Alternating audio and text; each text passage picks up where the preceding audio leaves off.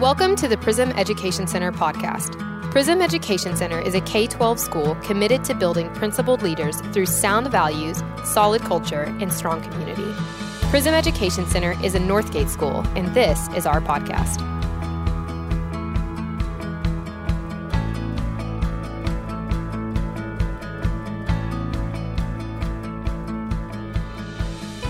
All right. Well, welcome to the Prism podcast. Today, we are going to be talking about technology issues, and particularly the technology issues that our young men are facing in this day and age.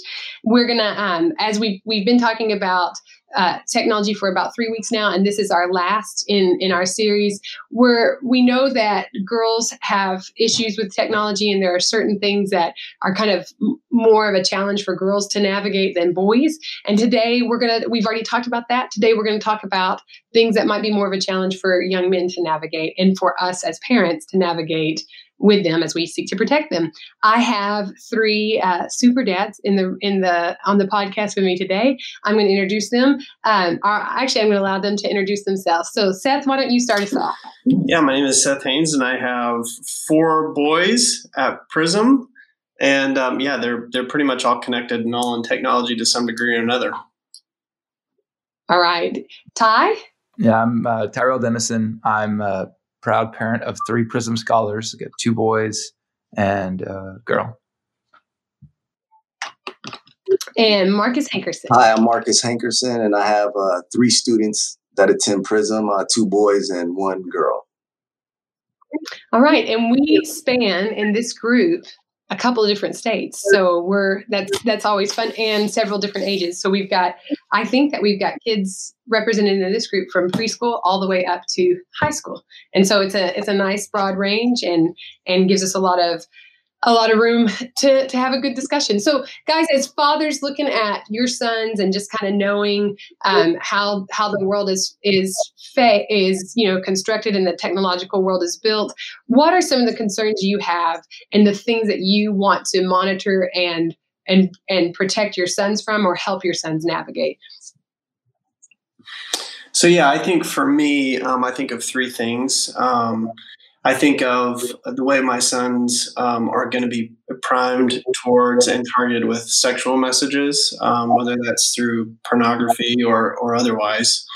I think of the issues about politics and the divisiveness of politics, and how social media and the internet sort of drives that divisiveness into all of us, including our kids who are not unsusceptible to that. And then just in general views of consumption, about the ways we consume entertainment, the ways that we consume other people, the ways that we consume political content. I think these are the things to me that that Amber and I talk about with our sons a lot. Yeah. Yeah. I think that you summed up a whole lot of what we're concerned with. Anything else, Ty or Marcus, that y'all would like to add? I definitely echo Seth's concerns, and then just a proper understanding of what the internet, quote unquote, is, what technology is, and how it's to be used. Because I know in the mind of my children, it is just a limitless entertainment / toy. And it's so much more than that, both for good and for bad. Right. And so a proper understanding of the tool that is technology is something that my wife and I work to instill in them.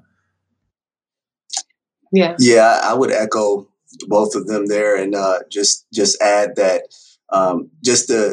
how it can just entrap you, right, and turn you inward into some kind of isolation. And that's one of the things that I think about when you ask that question. Yeah, I think that's really good, because I think that, as parents right now, I would say probably the thing that I hear from parents the most is that they're concerned about pornography. That's the thing that they're concerned about the most. But really, that is definitely a concern. It seems to be more of a concern for boys than girls. It's not limited to just young men. And I don't think the solution is to just block their access to it. I think that really we are going to talk about boundaries. We're going to talk about specific, nitty gritty concrete tools that you use in your home to block things.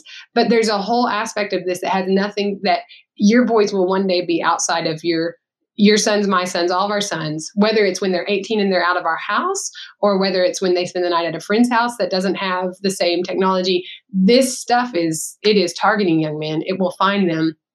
And they have to have something that helps them resist it, that goes beyond just a physical, boundary or a blocker on the internet. Yeah, so Misty, you're right on there. I kind of think of the two places you can end up. One is where you're protecting your son from accidental exposure. There's a place where and that's where tools are really handy. I know some of the stuff we use is there, and it's there to prevent stuff that's seeking out an audience. Versus on the other side, when you get to a point where there's a pursuit of it, and when that happens, it's a different situation. And then using blocking tools and things of that nature just produces a game of cat and mouse. And so you need to there requires a conversation about the intimacy that you spoke of the purity and getting that kind of stuff out in the open and being connected when that isolation kicks in, when shame for having done something inadvertently or intentionally produces isolation and breaks off that connection. That's where you have to reach in and be deliberate to build and pull that young man out and bring them back in and make them feel still included and correct and help equip them to make the right choice going forward, as opposed to just putting up digital walls.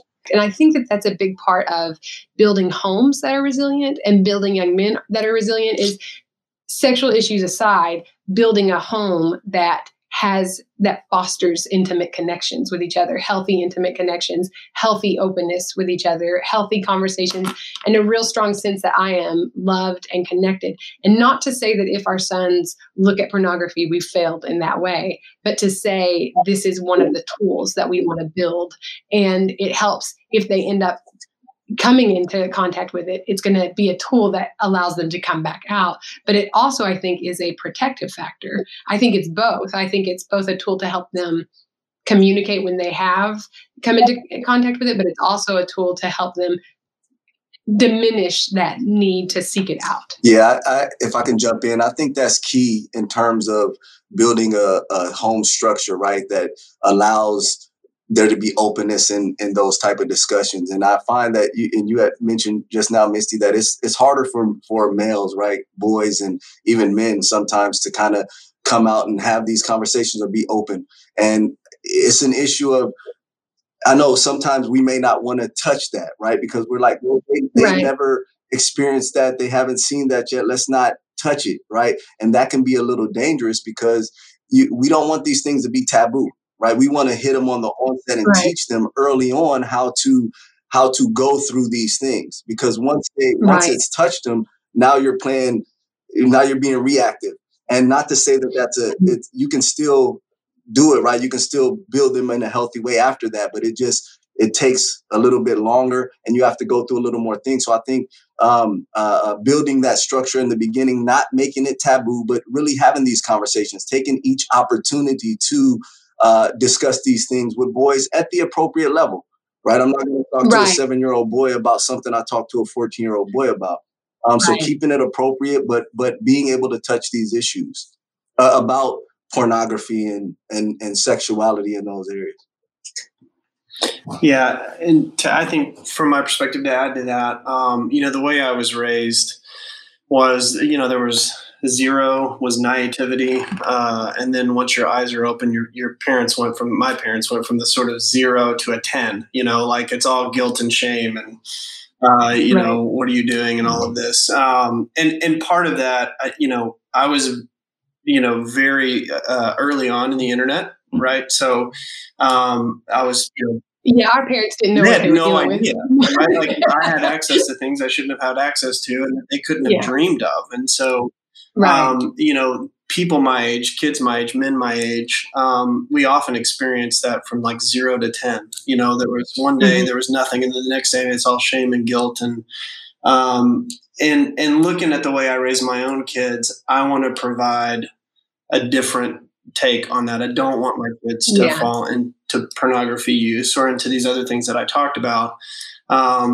but instead we want and we actively try to curate that sort of intimacy that you're talking about being known and about being loved and about being connected, and saying, hey, if this happens, if you stumble across this, if you seek it out, no matter what the situation is, you can talk to us about it. We're going to have some really serious conversations about it.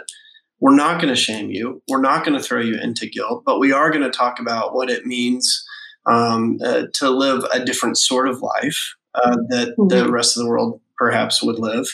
And we're going to love you unconditionally, and we're going to remain connected to you unconditionally. And we're going to, know the things that you struggle with, and we're going to let you into our lives too, and share our own struggles, so that we can erase that sort of guilt and shame mechanism that often blocks real intimacy. And I think that's really important. Like what y'all are talking about is having a space where your kids can come and talk to you about things. And even though you don't necessarily want to talk to a 7-year-old about pornography, you better have that space being built in your home. And so you don't have to talk about these taboo subjects, but you do need to talk about what you need to have a space in your home where your kids can come. And I think that there's a lot of challenges to that in modern busyness. I think it's like just straight up a challenge to having a space in your home. Noise, constant noise in the background, the constant need to have entertainment on, both for parents and for children. And I think these are just real practical things that have zero to do with pornography and zero to do with, whatever else, excessive gaming or political issues. Actually, they probably do have something to do with those things. That's part of the noise. But it's just having a space where I think it's so important as families to build a space where kids can sit around and talk about things. And we've, for us, that space has always been the dinner table and the time right after. So we eat as much as possible. We eat meals together. And then we try to just kind of slow it down afterwards. And we don't do that 7 nights a week, but we do it many nights a week, 3 or 4 nights a week, and just have that space in our living room after we've cleaned up and just sit around and talk. We don't have to run off to do work. We don't have to run off to engage in hobbies. And we really try to diminish that tendency to just turn on the TV and, not that we never watch TV at our home. And I think that's what a lot of this conversation has been about with technology is there are other uses of time that technology takes. And those things have to be quieted for us to develop this space. And in that space, you get some really good conversations. And we have an older daughter that moved home. It sends messages to your kids about their value, their priority. And I really think that to me is intimacy. That is building a space where I'm listened to. My parents are hearing about, these things. And I think, man, we would have never had that kind of conversation with our college age daughter in front of all of our family if when they were little, we weren't sitting around a dinner table talking about the little boy that was mean to the kids on the playground and just kind of reinforcing those kinds of that open space. And I think that's a really important part of this. And I think that gives kids identity. And I think identity is a piece of shaping this as well.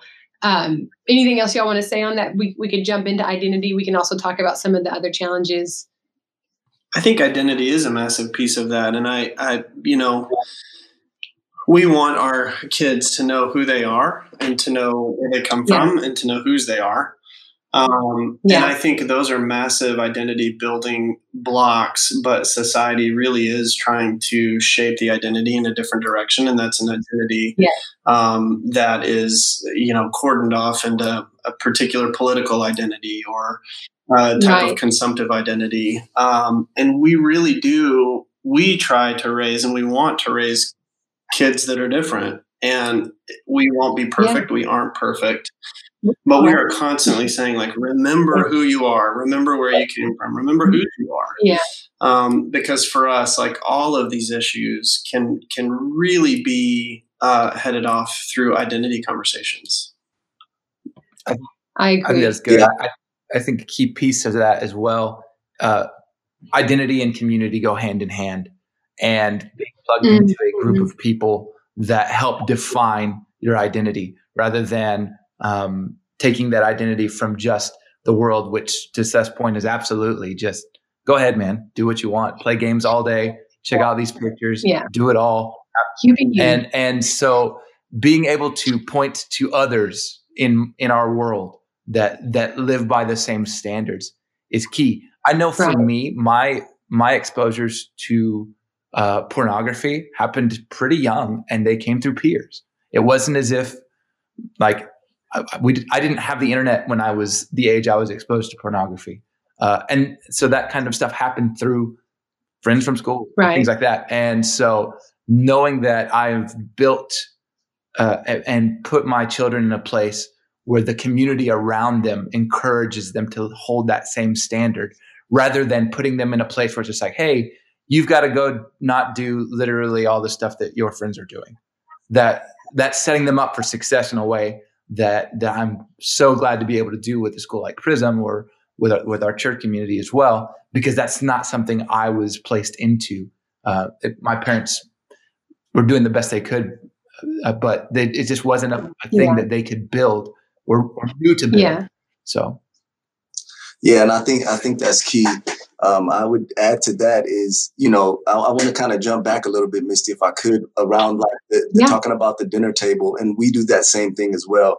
Try to eat together as much as we can. And it's like a platform for us to deal with issues and to discuss different things. But, when you may have kids that with different age groups, right? And so as we're discussing these things, I think it's key as well to find key moments. And technology is like a killer of intimacy, right? And having these conversations.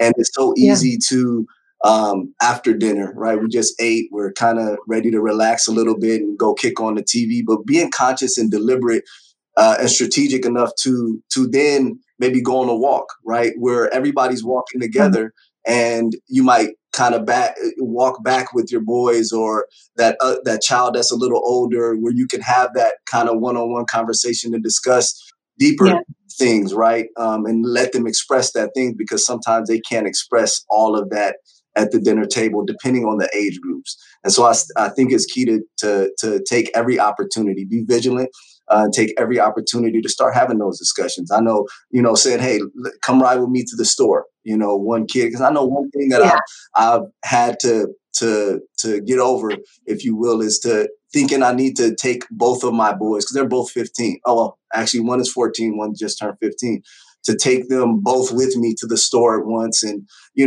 kind of like I'm leaving the other one out, but really you're building strategic, right? All the kids are different, and you want to build relationship and intimacy with all of them. So knowing that I can take this kid and take them with me, build some stuff there, and, and kind of alternate. So I think that's key as well when discussing building intimacy in the kids. Yeah, I think those are such great examples, because you're not talking about stuff that you don't do anyway. It's not like this is radically difficult. Right. I mean, it is, I do think it is difficult, but I think it's simple. I think it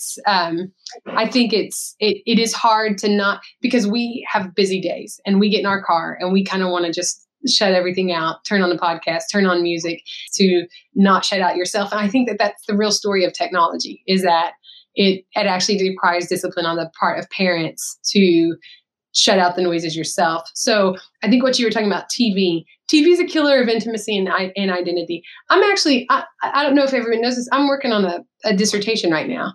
And one of the things, and it's on community and educational outcomes. And one of the big things, like the destruction of civic life in America, came when the TV came in. And I can't get away from it. It's in every piece of research I look at, because I'm looking at community strength.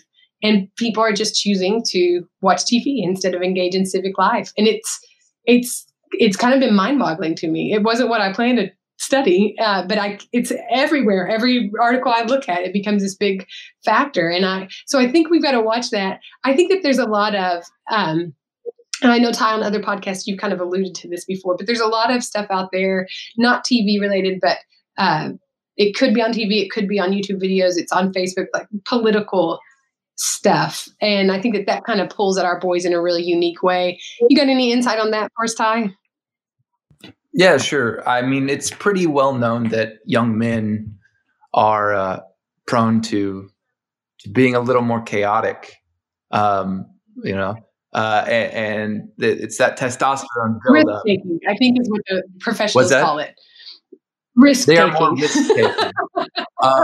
And they're enabled to do that by the internet, and they're encouraged.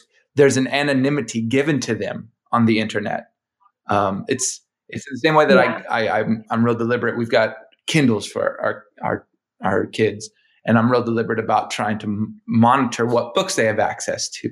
You know, when you think about censorship back in the old day, they would censor books because books were knowledge. Well, now you have unlimited books times a million, like just exponential amount of knowledge and access and all of this stuff. And so you mix that volatile, risk-taking nature of young men with anonymity, and it allows for that to be amplified. And so we see these fringe groups, these political movements, being able to play in that space in a way because they can find it, and it comes back to community as well.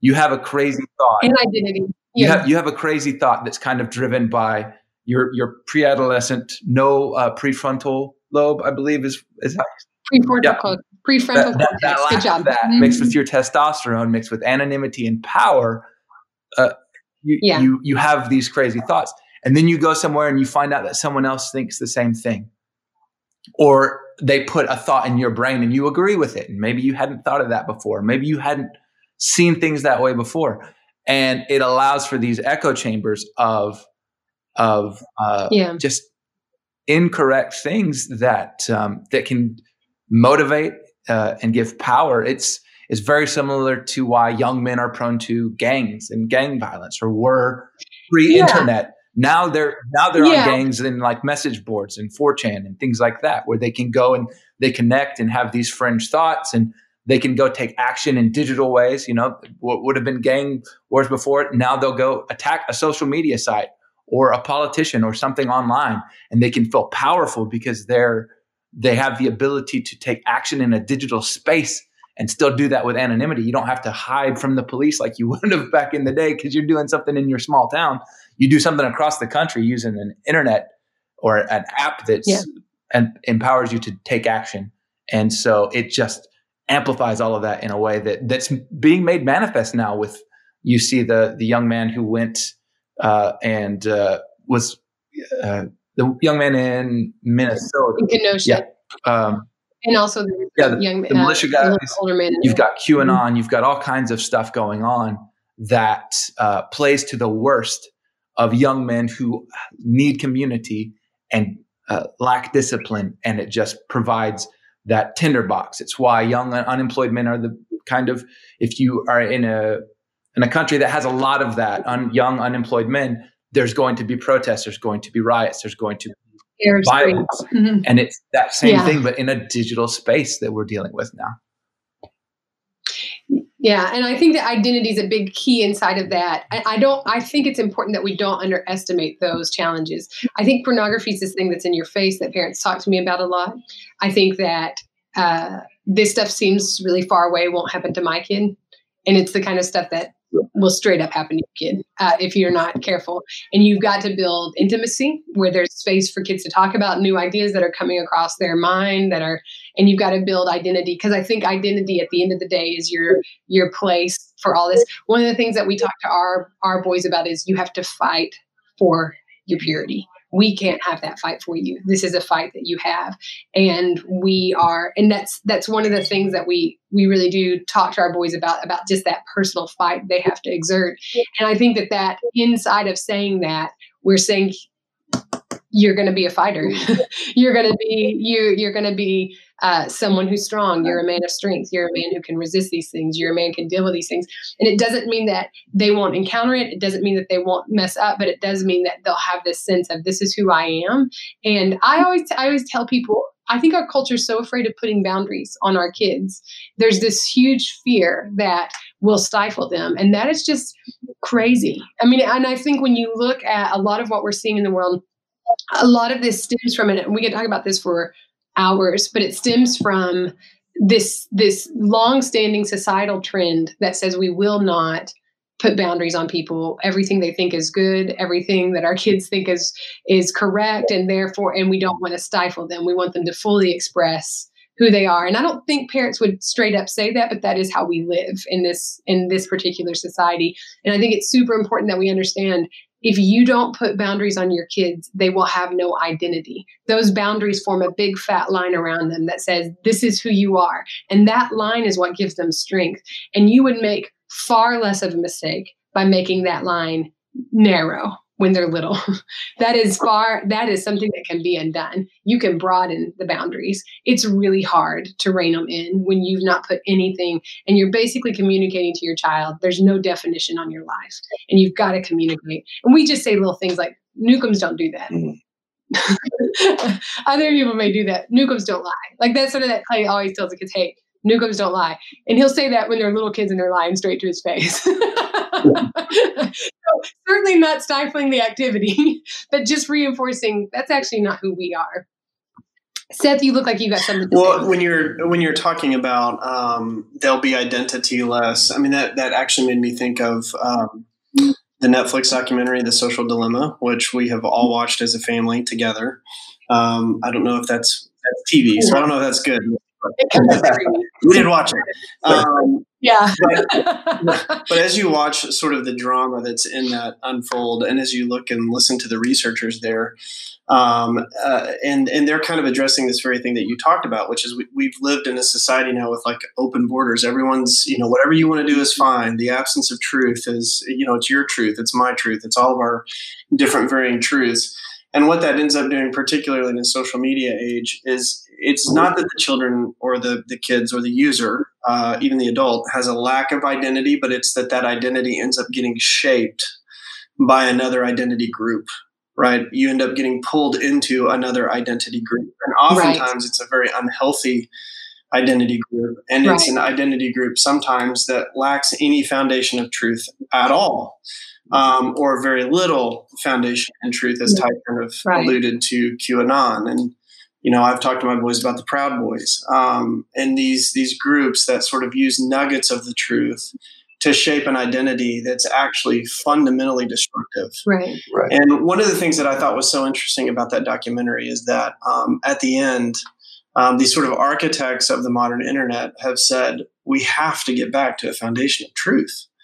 Now, they're not saying what that truth is necessarily, but it's all the same thing I think that we would all say, right? Which is we have to get back to a foundation of truth. We have to shape identity in a foundation of truth. We have to create intimacy in this place of truth so that our kids know who they are and whose they are. Newcombs don't lie. That's not a guilt or shame statement, right? It's a statement of truth about what their identity is. Yeah. As opposed to what the world would try to shape their identity into. So I think for us, like I do think it constantly comes back to this conversation about who you are. What is your identity? Are you going to allow your identity to be shaped by social media or pornography sites or news sites or the polarities even in our 24-hour news cycle? Or are you going to allow your identity to be shaped by a higher truth? Yeah, if I can jump in, Misty, in regard to just, I'm thinking about just challenging the way our kids think, right? As we sit down and, even music can do that, right? You have these different social media things that they can start chatting with people and associate with different groups, but music does the same thing. Games, right? They shape our identity. So their identity. So, challenging those when we're watching a movie, right? Talking about that. Okay, what is that? Speaking to the TV, like that's wrong. And then making sure you touch that. And then after you watch the movie, after the song, right? I know we've done several times is have them print out the lyrics of a song and go over the lyrics, right? And talk about what does that mean? How does this match up with the values that we're supposed to be expressing? And challenge their thoughts, because if we don't challenge their thoughts, then they continue to think those things and they think they're okay because nobody else is challenging them when they're on the internet having those conversations, right? And I think that's a good way to use the tools, right, to monitor the computers and things like that, because you can see what's being searched. Like they can hear something on TV or hear something on a song and go search that thing, right? But I can see with the monitoring tools, I can see what they search. So therefore, that's a discussion, right? We can have a discussion, right? So the monitoring tools, and I think let's get to that. The monitoring tools are just that. They're a tool. They're going to be a thing that either blocks things from ever getting to your boys, or they're the thing that opens up opportunity. And that's how we have to look at these things. Your kids are going to be hit with this stuff. You don't want to come in guns a-blazing. And there's consequences. Like we have super high standards. And so there's consequences when you seek out stuff. There's going to be consequences, and there have to be. Right. At the same time, you also want to provide that's, response one. Hey, this was against the standards that we've declared in our home. So there's response one, and there have to be consequences for that. Response two is, let me help you fight. Let me help you deal with this. And I think that's one thing I want parents to understand. I think that our young men can grow up and be, have a righteous and just standard and pursue purity. I have faith for that. I don't know that they're going to escape fully having any interactions with all of these things. I'll talk to parents of all different ages, and there's this belief that they're somehow permanently scarred if they make a mistake, if they see pornography. Right. There's not really a lot of science to back that up. That's not really, and even in terms of like faith, I mean, we serve a redemptive God. And so there's not a level. I want people to understand that that's not the way it works. There's redemption. That's the way the system works. It's redemptive. And so none of these things are insurmountable. Do you need to get a hold on it? Yes. Do you need to especially be vigilant to block things with your young kids? Absolutely. And older kids as well. But your older kids, you want opportunities like this to come up where you can sit down and talk to them about it. And these blockers and these things like that, if you see a search, you go talk to your kid about that. That is the blocker is not a substitute for everything else. The blocker is a tool to initiate a conversation. So I think that with our young kids, I've talked to a lot of people who we have Bark at the school. And so it kind of monitors things throughout the day. And a lot of families have subscribed to Bark Premium. You have to do the work of signing up Instagram accounts, signing up Facebook accounts, linking it to your computer. What other tools do you guys use for that kind of stuff? I know I use Custodio for my boys, and it's a good tool because you can turn on and off apps. So I can turn on YouTube and turn off YouTube. I can, whatever app they have, Spotify, Instagram, you can kind of turn those things off, and it alerts you when they're using something for the first time. It will alert you that, hey, they're using this now. Yeah, that's a little bit tough. So any other good tools out there, guys? We use Bark and Covenant Eyes, both, which are different enough that they're worth both checking out. Covenant Eyes really is more related to porn use, and it's not supposed to block internet access, although we've had some issues with virtual learning and using it at the same time, which is a real problem. And needs to be fixed. So send this to them too. I'll do it to them as well. But it blocks less and reports more, which is good for conversations with the older kids. The other thing that we use in our house is amber.wife. So my wife, Amber, will straight up walk into a room when any person is on their phone and say, hey, give me your phone. Let me look at it. She'll scroll through text messages, not necessarily get into the text messages, to maintain some privacy, but just to see, like, we have standards around how boys and girls text. And are you texting with girls one-on-one? If you are, why? Why haven't you asked? I mean, and so Amber is really vigilant, and I try to be vigilant. She just happens to be more vigilant about really checking in with the boys. I think it's really good. There is no substitute for a good set of mom eyes. They really, and that's what we tell, because with virtual learning, a lot of people are sending their kids to their bedrooms to do class. And it's hard not to. And we just told our kids, you know what, let's just do this out in the open. And so sometimes they have to go on the porch. Sometimes they have to go, like we've had to make some, modifications because the bedroom is a lot more, it's just, why have it there? Right. And there's some good reasons just in terms of distraction. That's why I don't have headphones today, because all my kids have headphones. They've confiscated them all.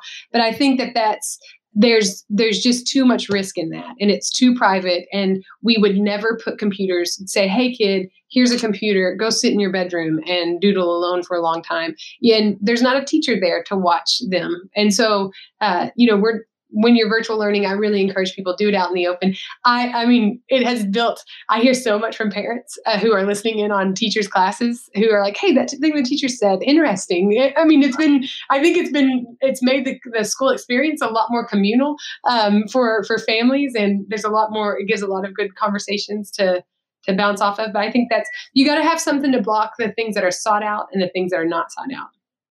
And I think that for the things that are sought out, you got to have space in your home where kids don't feel like privacy from wrongdoing is an enumerated right.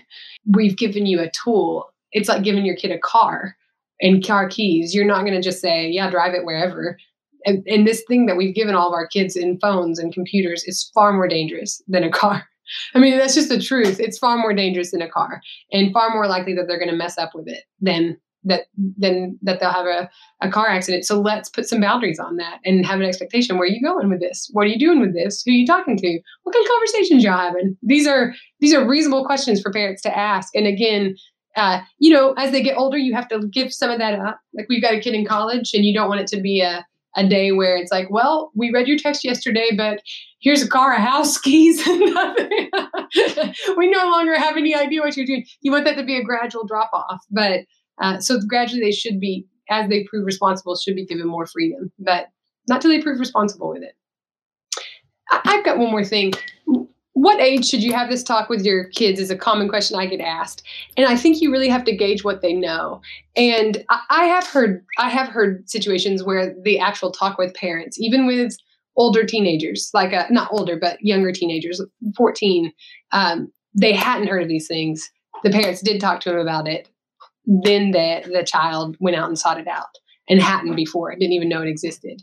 And so I've heard enough of that to think, okay, so let's talk about how we do this smartly. And my suggestion is ask a lot of questions. What have you seen? What do you know? Just make this an annual conversation.